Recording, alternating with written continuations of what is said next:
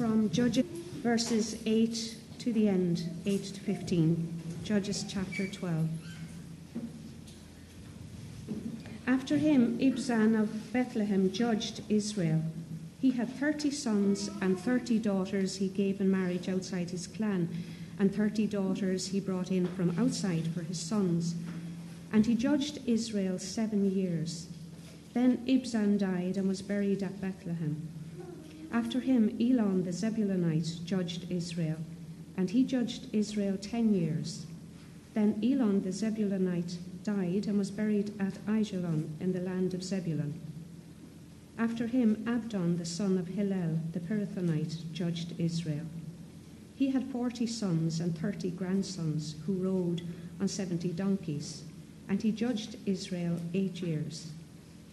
Then Abdon the son of Hillel the Pirathonite died and was buried at Pirathon in the land of Ephraim in the hill country of the Amalekites.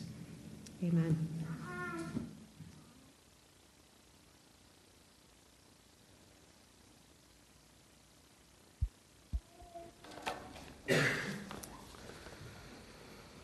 Thank you, Evelyn, for reading God's Word. Very well read. So thank you. We're going to focus this morning on Judges chapter 13. So if you could have your Bibles open there. Judges chapter 13 will be our focus this morning. And we're going to pray and ask for the Lord's blessing on our time. So let's pray together. Our Lord, we thank you so much that we are here.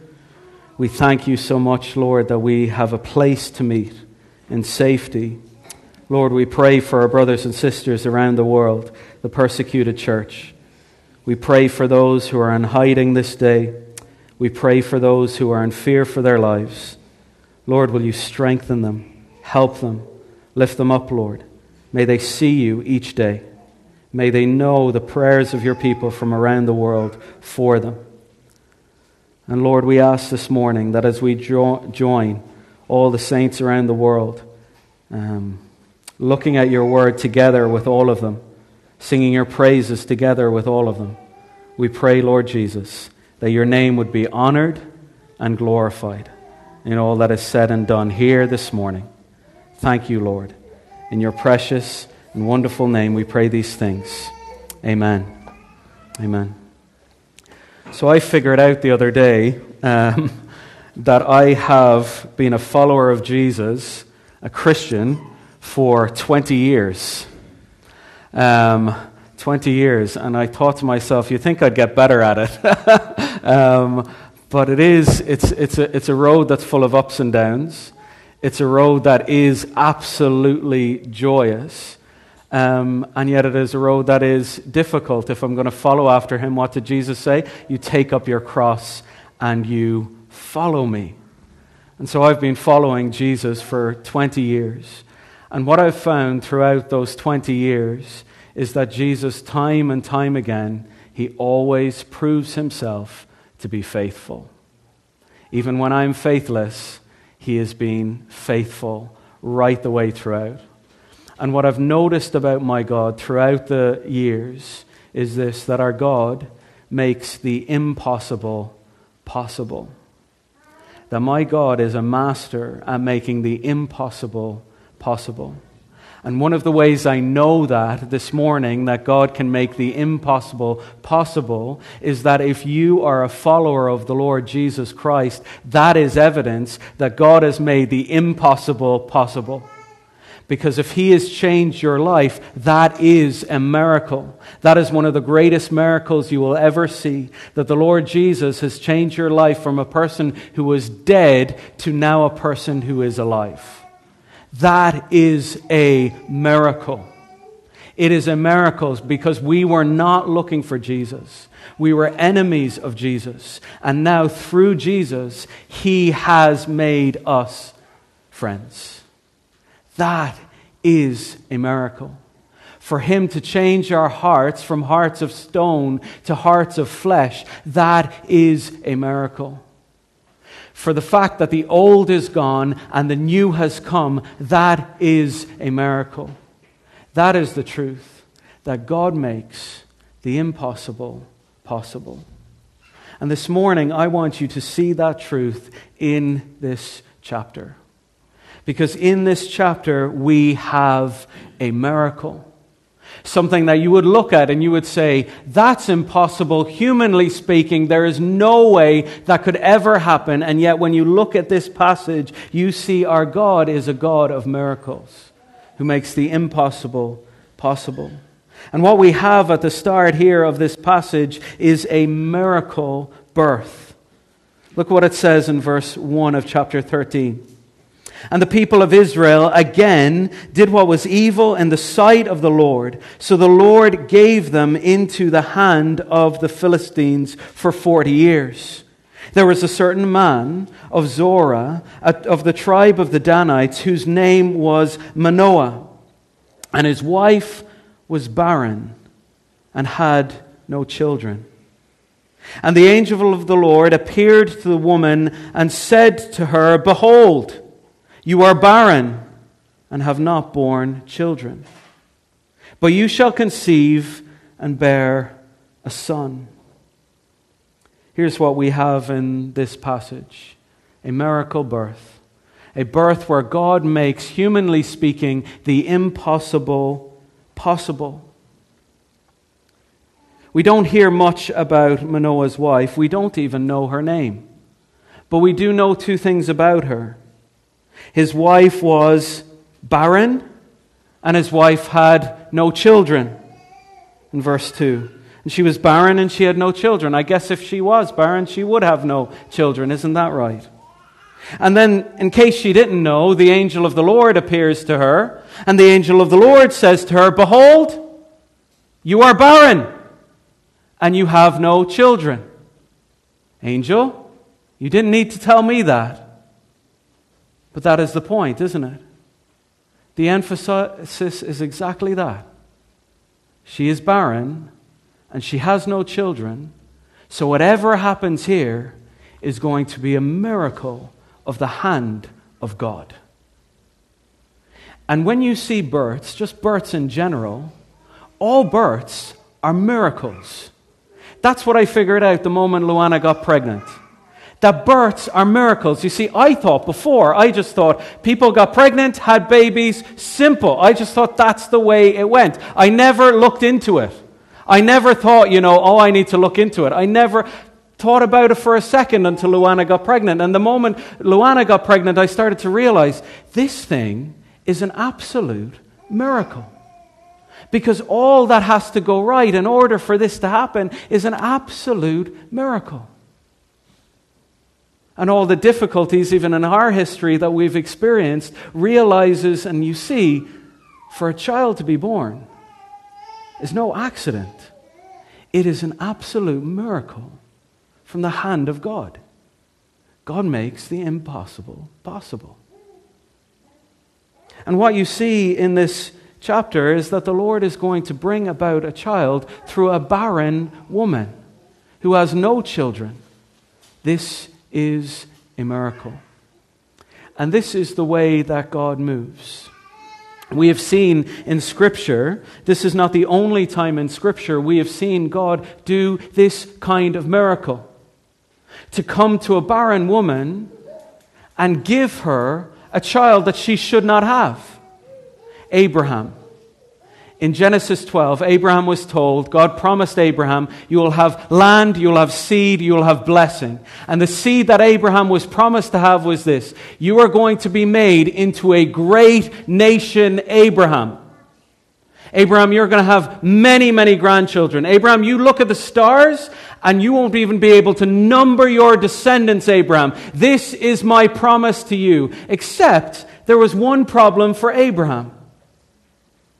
It tells us in Genesis chapter 11 that Sarah, Abraham's wife, in Genesis chapter 11, verse 30, Sarah or Sarai, it says about her that Sarai was barren.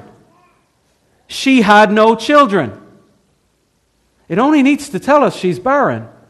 But it tells us she's barren and she has no children. So then in order for this promise to happen, for God to make this promise to happen, for them to be made into a great nation, God has to make the impossible possible. And God is an expert at doing that. And so, at 90 years of age, when Sarah's 90 and Abraham's 100, they have this baby, Isaac. How? Through the hand of God. Through the hand of God. And that's not the only time God worked in this way to make the impossible possible, because her son, Isaac, met this woman called Rachel. And when her son Isaac met this woman called Rachel, he prayed a prayer for her in Genesis 29, verse 31. It was Rebekah. In Genesis 25, verse 21, Isaac prayed for Rebekah. It says, and Isaac prayed to the Lord for his wife because she was barren. It happened to his mother, and the Lord did a miracle. It happened to his wife, and the Lord, he did a miracle. The Lord makes the impossible possible. And that is not the greatest miracle that we see necessarily in this passage. The amazing miracle in this passage is that God comes after people who are not even looking for him. God runs after people who are not even looking for him. You'll remember the pattern that I've kept banging on about. Hopefully by now you remember the pattern that I've kept banging on about in the book of Judges. Sin, suffering, sadness, salvation. There is one more. It is solitude. That is rest that you'll have at the end of the pattern. And you'll notice at the beginning of this chapter you have sin. And the people of Israel again did what was evil in the sight of the Lord. And again, at the beginning of the first verse, you have not only did they sin, but they experienced suffering at the hands of the Philistines. Now, what is meant to happen after sin and suffering? God's people, according to the pattern, are supposed to cry out to him. There is supposed to be sadness. Except what has happened in the last few chapters? The cycle has been broken. God's people don't even call out to him. God's people have forgotten him. God's people are no longer crying out to him. And yet what does God do? God pursues them. Goes to a barren woman and says, you're going to have a child. And this child is going to bring salvation. Even when they're not looking for him. It's the amazing thing about God. That God saves people even when they are not looking for him. God can make the impossible possible. That's so encouraging to me. Because when I look at my friends, and when I look at my family, and when I look at people who I love, I say, impossible. Impossible. They're not even looking for him. They're far away from him. Impossible. And yet what do we learn? God saves people who are not even looking for him. That's encouraging to me. On Friday night, when we invited people to this event, I praise God that people came. But I also know that people didn't come. Do you know why? Because I invited people who didn't come. And what can happen is we can be discouraged by that. You know, we invite people who didn't come, and then you think, oh, well, they don't care, and God, you're never going to save them, and God, you're never going to do a work, and God, you cannot do this, and we start to doubt him, and we think, oh, I'll just never invite anybody again because I don't know if God is going to do a work. And then even the people who do come, you kind of think, oh, will God even do it? They only just saw one talk. What is God going to do? And what I'd encourage you is this. God is an expert at saving people who aren't even looking for him. The disciples, what were they doing? They were fishing. They weren't looking for him. Jesus said, come, follow me. What was Paul doing?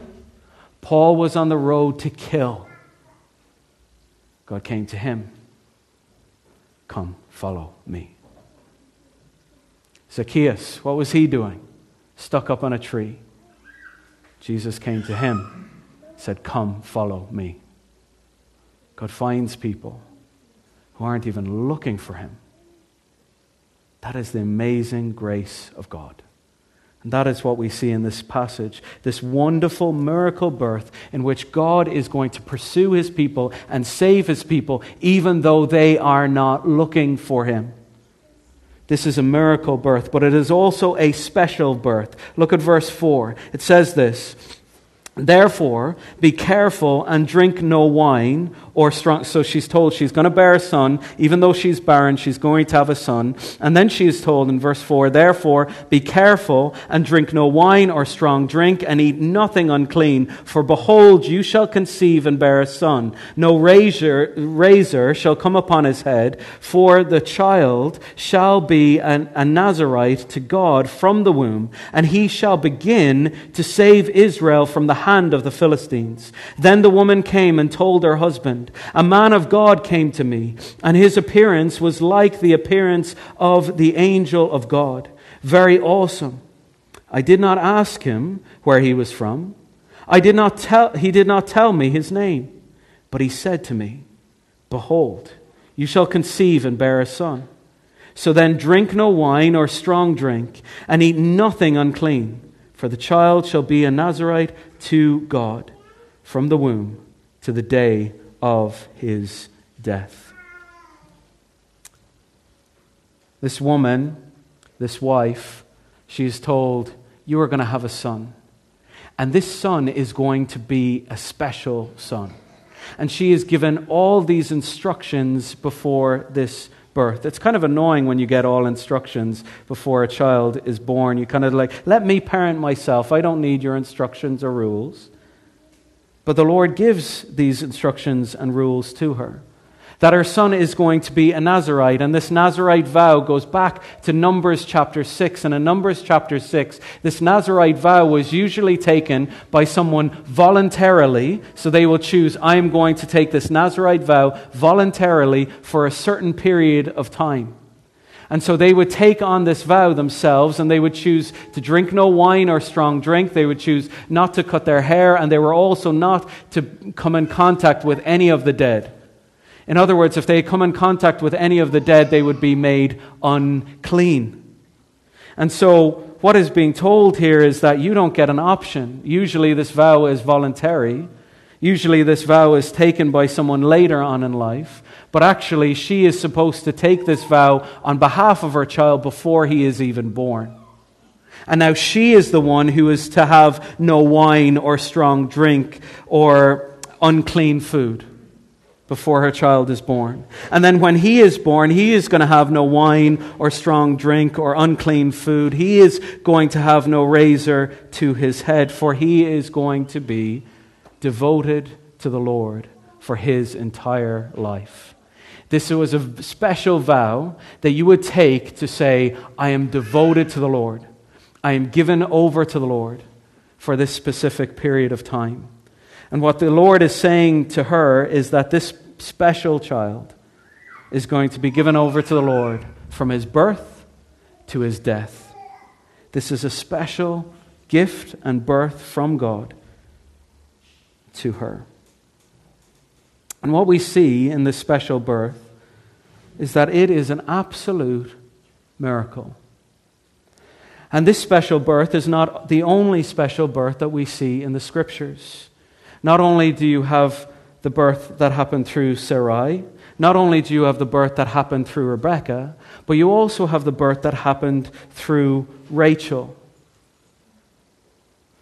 You see, Rebekah had two sons, Jacob and Esau. And Jacob, he ended up getting two wives, except the two wives were two sisters. And you know when the two wives are two sisters, that's not going to work out too well.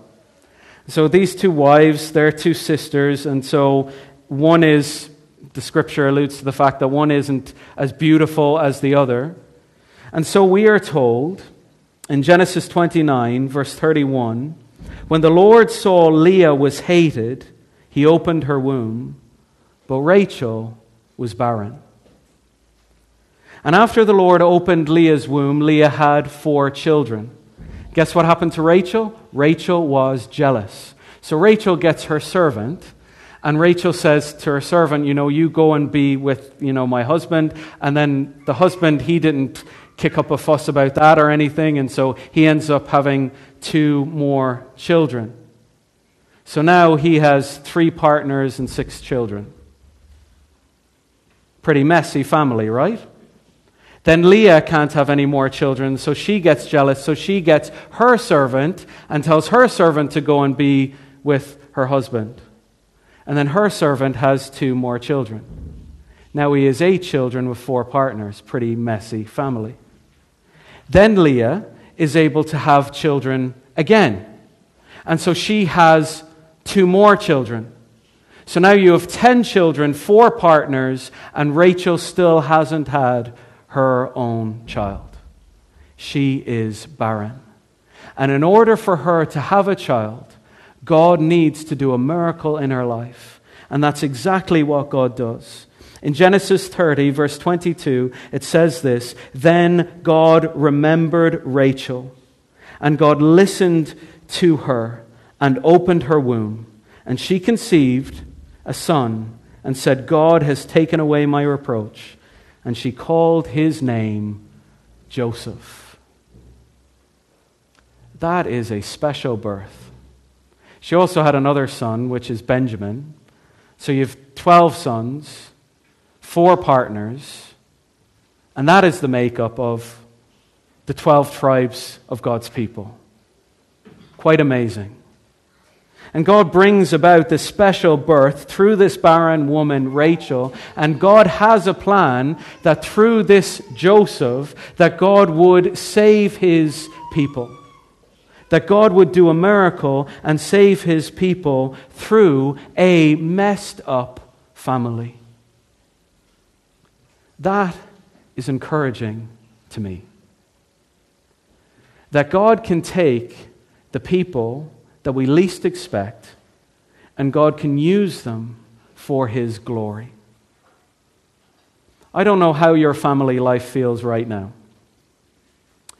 It's probably, my guess is, as we go up to Christmas, you're probably exhausted.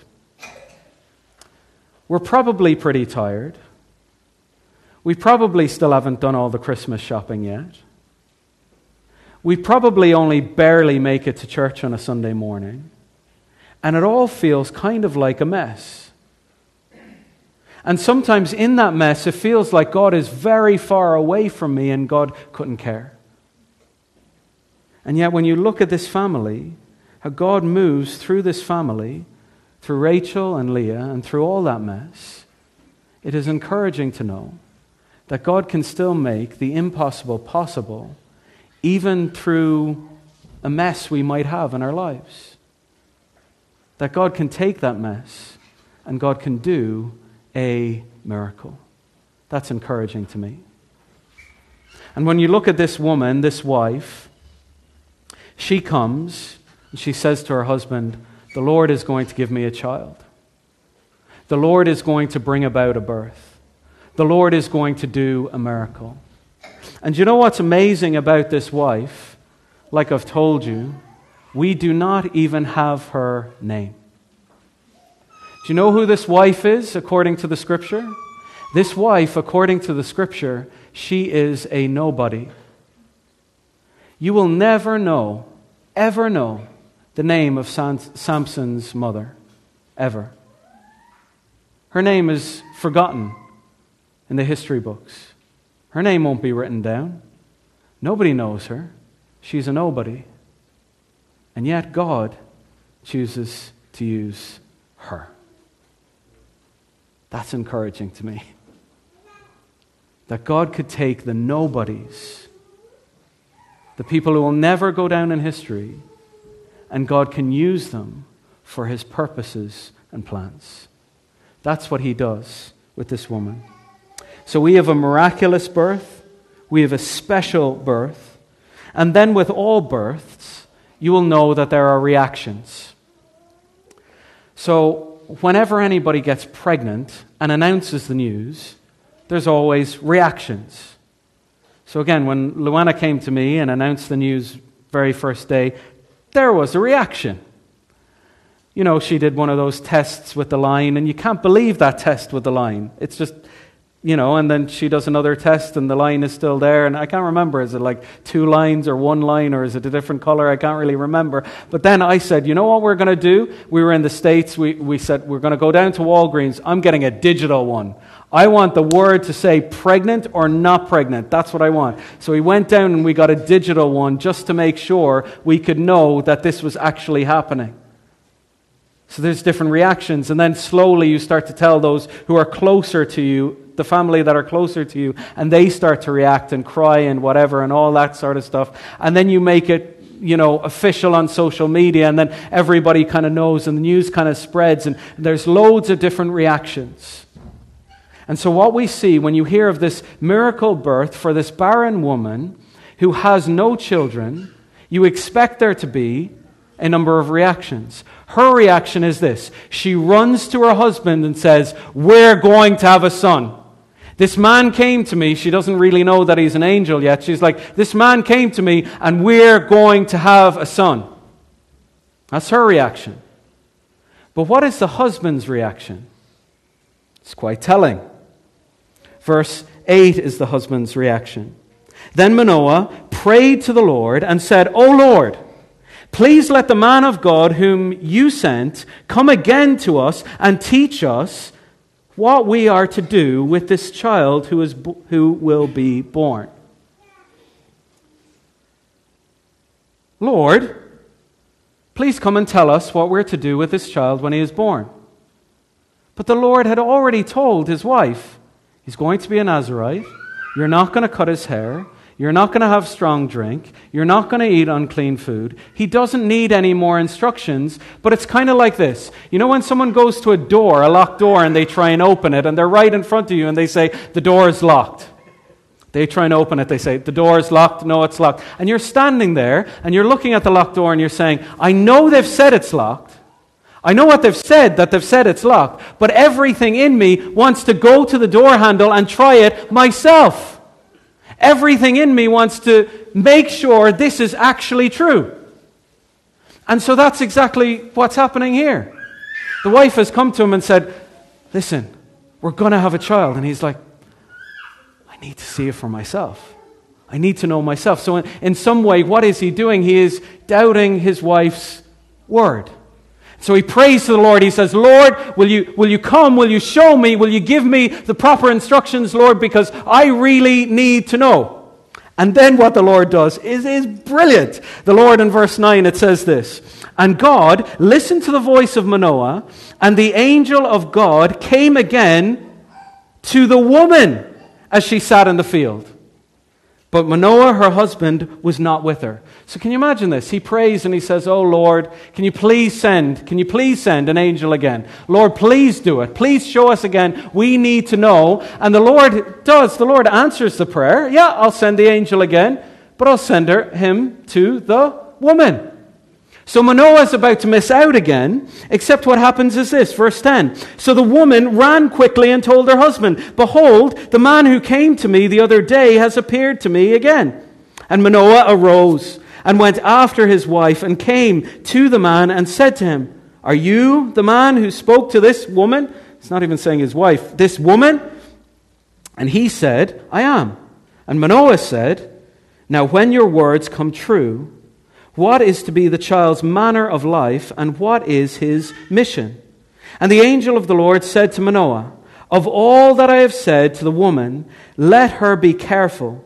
She may eat of anything that comes from the vine, neither let her drink wine or strong drink, or eat any unclean thing. All that I have commanded her, let her observe.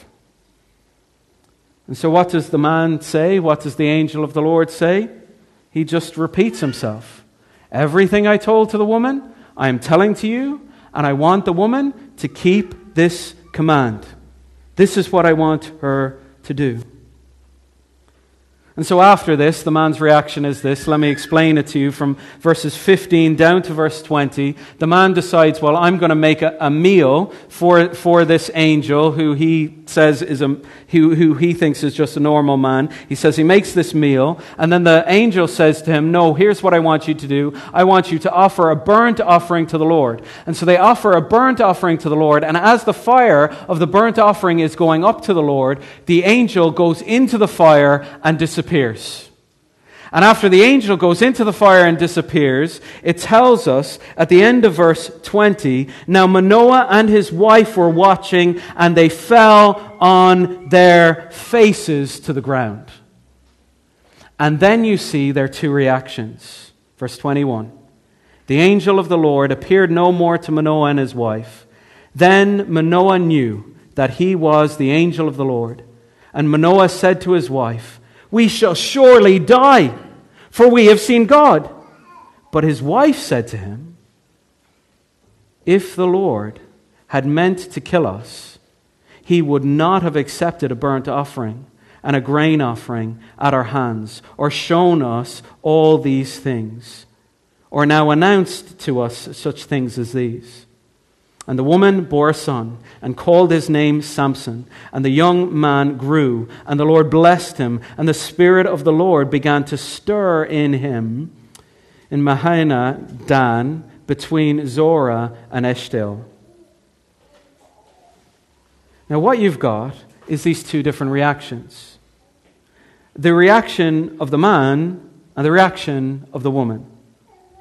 The reaction of the man is saying this: that man wasn't a man. That man was the angel of the Lord. Therefore, we saw God in seeing the angel of the Lord. Therefore, we are going to die. Therefore, what is he believing? You're not going to have a son because we're all going to die. We're all going to die. That's what he's saying. We're all going to die. We've seen him. We're all going to die. That's his attitude. Fear. That's really interesting, isn't it? Fear. Because there is another account in the Scripture where a man doesn't react with belief, he reacts with fear. It's in Luke chapter 1. In Luke chapter 1, there's this guy called Zechariah and this woman called Elizabeth. And they're old. They're old. And here's what it says about Elizabeth, Zechariah's wife. They had no child because Elizabeth, Luke chapter 1 verse 7, because Elizabeth was barren, and both were advanced in age. She's barren, she can't have children, and both of them are old. There's no way they are having children. There is no way this is going to happen. And then an angel appears to Zechariah in the temple, and the angel comes to him, and he is afraid when the angel comes to him.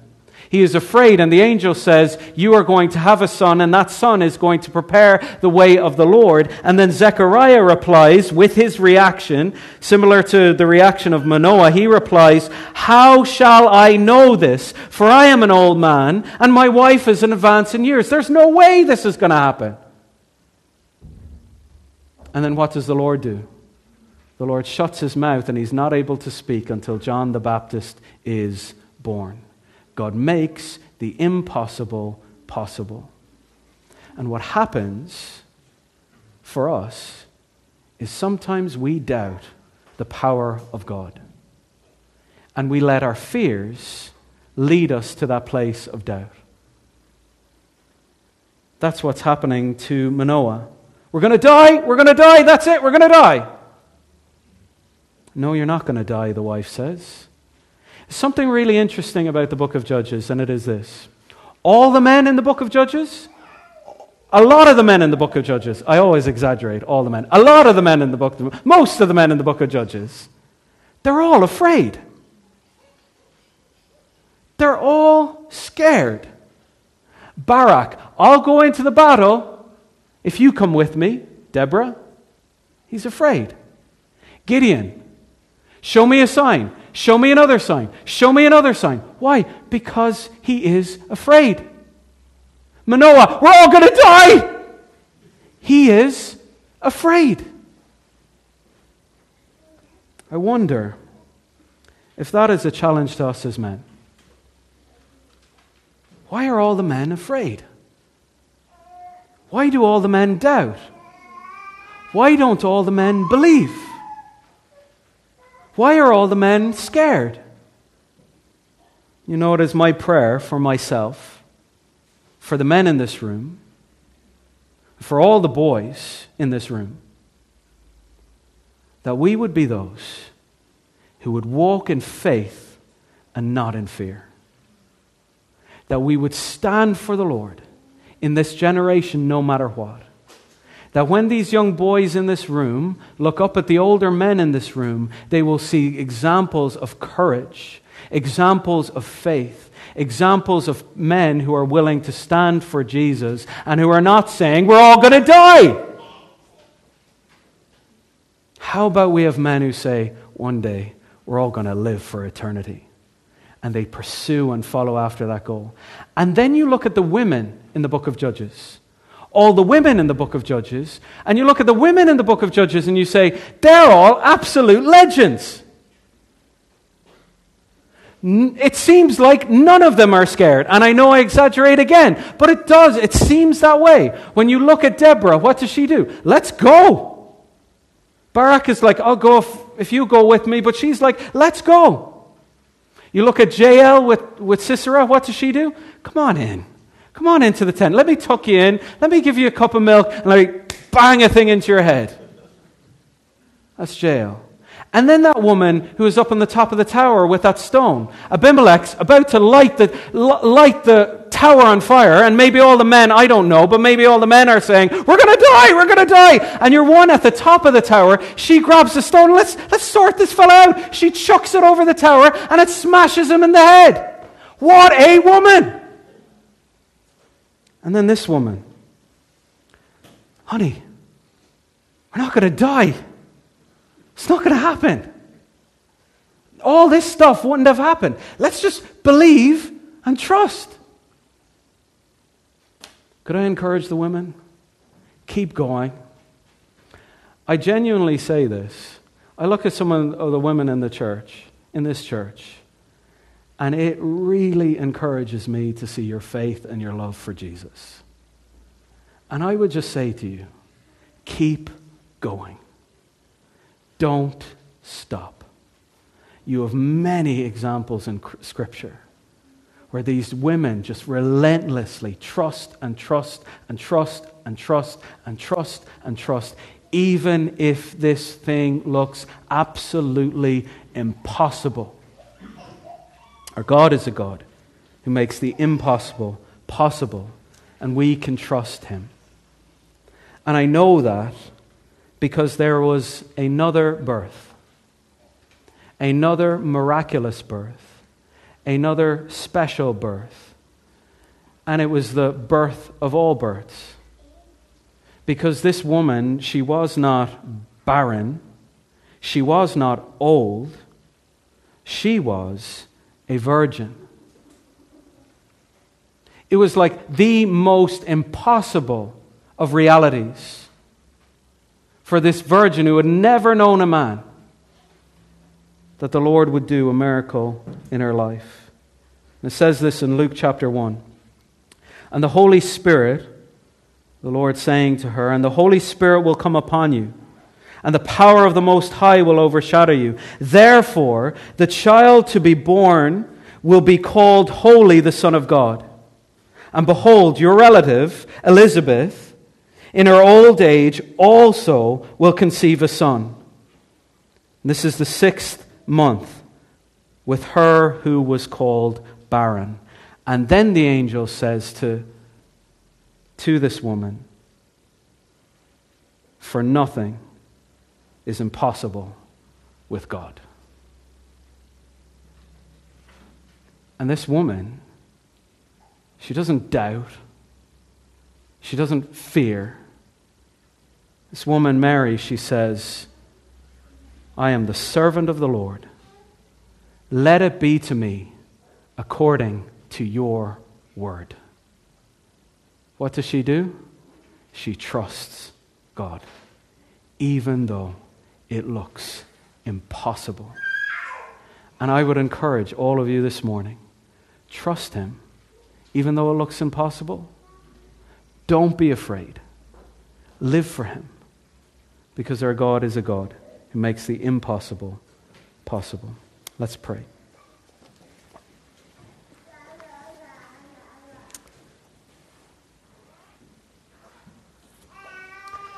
Lord, we thank you so much for your word. And I pray for the men in this room. Help us to be those of courage and faith.